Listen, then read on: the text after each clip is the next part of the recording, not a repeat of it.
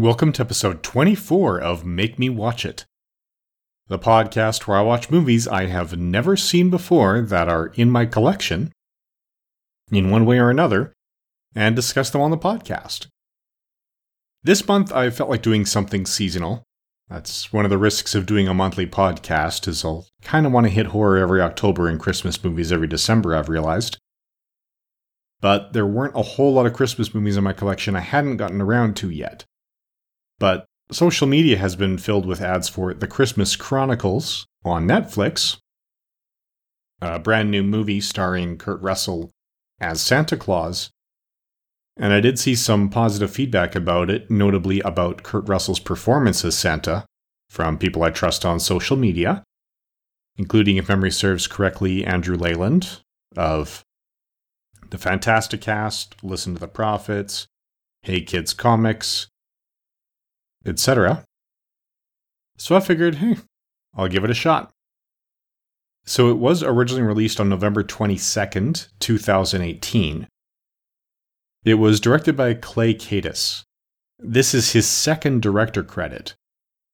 He's got a fairly lengthy list of animation department credits, including a lot of Disney animation, from additional cleanup animation and in-betweener in Pocahontas, through Hunchback of Notre Dame, Hercules, Mulan, Tarzan, Fantasia 2000, Emperor's New Groove, Treasure Planet, Home on the Range, Chicken Little, Meet the Robinsons, Bolt, Super Rhino, Tangled, Tangled Ever After, and Wreck-It Ralph, as well as Paperman and Frozen.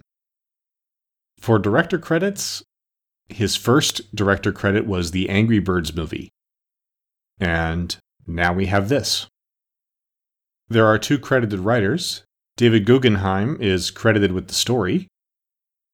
This is his fifth of 7 writing credits on the IMDb. He previously worked on Safe House Stolen, Exit Strategy, and Designated Survivor. He is working in pre-production on Bad Boys for Life and Safe House 2. The script is credited to Matt Lieberman. It looks like the only other project he's been involved in as a scriptwriter that's actually been released is Dr. Dolittle, Tale to the Chief. That was a video sequel to the Dr. Dolittle movies with Eddie Murphy, and that one he just has the story credit and not the final screenplay credit.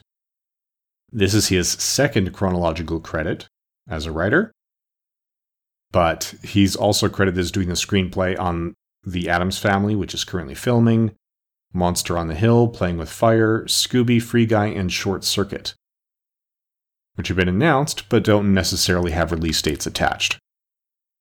So how does that work out? Ultimately not too bad.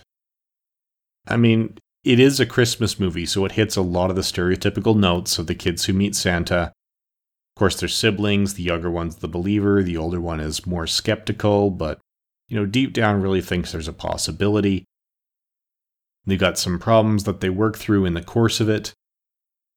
There's really, in broad strokes, not many surprises here. They get tied up with Santa Claus, ending up having to help him. A lot of that stuff, Christmas is in danger because he's got to get through his route for one reason or another. Here, he tells them he can't fly because he lost the magic hat that he had. They do actually take a couple of nice twists and turns at the end, so it's mostly predictable, but not entirely. But then again, when you're watching a movie where a couple of kids try filming Santa, you're going in knowing that there's certain story beats you're going to want to see. You're not going to have a Christmas movie where kids meet Santa that's, rated PG and marketed at kids, unless it's got a happy ending, for example. So I'm not sure why they decided to do this particular one. I mean, Netflix is getting into a lot more original content, and in the wake of the cancellations of the Marvel products, it wouldn't surprise me if they're going to move more and more towards stuff that's either public domain, like their new Mowgli film I haven't checked out yet, or stuff that they just flat out own the rights to, something that is their creation, just so they don't end up with situations like, the very successful Marvel shows suddenly being canceled. So for the most part, it's pretty good. The visual effects are a little bit weak. There's no question that you know exactly what they're trying to portray, but there's also a pretty clear line between the real footage and the CGI. The reindeer never look like actual animals versus CGI, the elves especially. They're very cartoony. They don't feel like they fit. I mean, it's because they made the elves look much more different than they usually do. It's not just small people, right? Short people or kids in costumes or anything that they've done in a lot of other movies. They did full CGI, and these elves are, barely bigger than Smurfs. And they're furry and, very different characters. I appreciate the fact that they did have an elvish language. And there are some good beats. And like I heard online, Kurt Russell really makes this work. It was a bit of a push to watch the first probably 20 or 25 minutes or so before his Santa's introduced. But he does have fun. He gets a chance to do an Elvis impression once again, even if the standard post-production where they record the song in the studio and then dub it over the live action is weak enough that they're not singing it at that point. It even looks like Kurt Russell's not the one singing. And if he hadn't done Elvis impressions so many times before, I don't know that I would have believed it was him. But at the very least, he wasn't filming and singing at the same time. That's definitely lined up, and it doesn't line up with the lip syncing as well as it could. Now, I do generally talk about the box office performance and the nominations and awards. Netflix doesn't release their numbers, and even if they did, the box office isn't really relevant.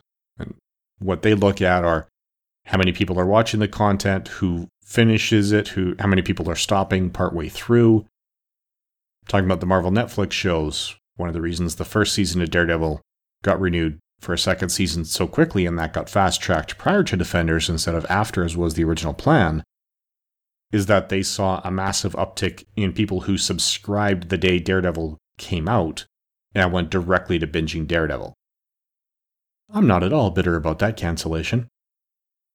But this did well enough. It sounds like it's gotten a lot of notice online. They picked the right release. And they picked the right cast. It's not just Kurt Russell as Santa Claus.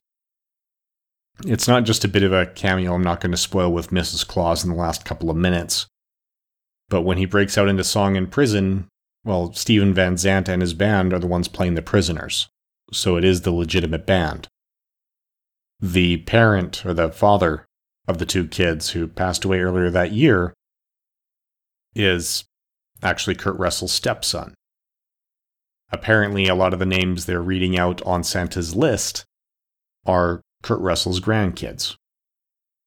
So there's a lot involved in getting this together. It's a bit of a family effort. They picked decent casting. Well, very good casting for the adults. Child actors that are truly convincing are tough to come by. And while these ones weren't really terrible, they're also not the best child actors we've ever seen. We can't really talk about the awards it was nominated for or won because it's been out less than a month. So again, that's not really a relevant part of the conversation yet. As for messages, morals, and meanings, it's a Christmas movie. Value of family, value of positive outlook, believe in yourself, etc., etc. Again, exactly what you'd expect. So if you're thinking of checking it out, if you've got kids who are interested, well, go for it. Right? It's fun enough. It's entertaining. It may be something different to watch because you can end up watching a lot of things on loop. If you're trying to watch it as an adult, well, if you're a big Kurt Russell fan, you can enjoy that too. Just make sure you understand he's not going to show up for the first 20 or 25 minutes. And while there is relevant stuff that's important in those 20 to 25 minutes, it's nothing that the exposition won't remind you of before it becomes relevant later on.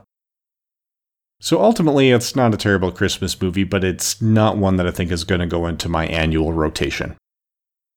That's about all we have to say about the Christmas Chronicles. Join us again next month for the next episode of Make Me Watch It. Thank you for listening.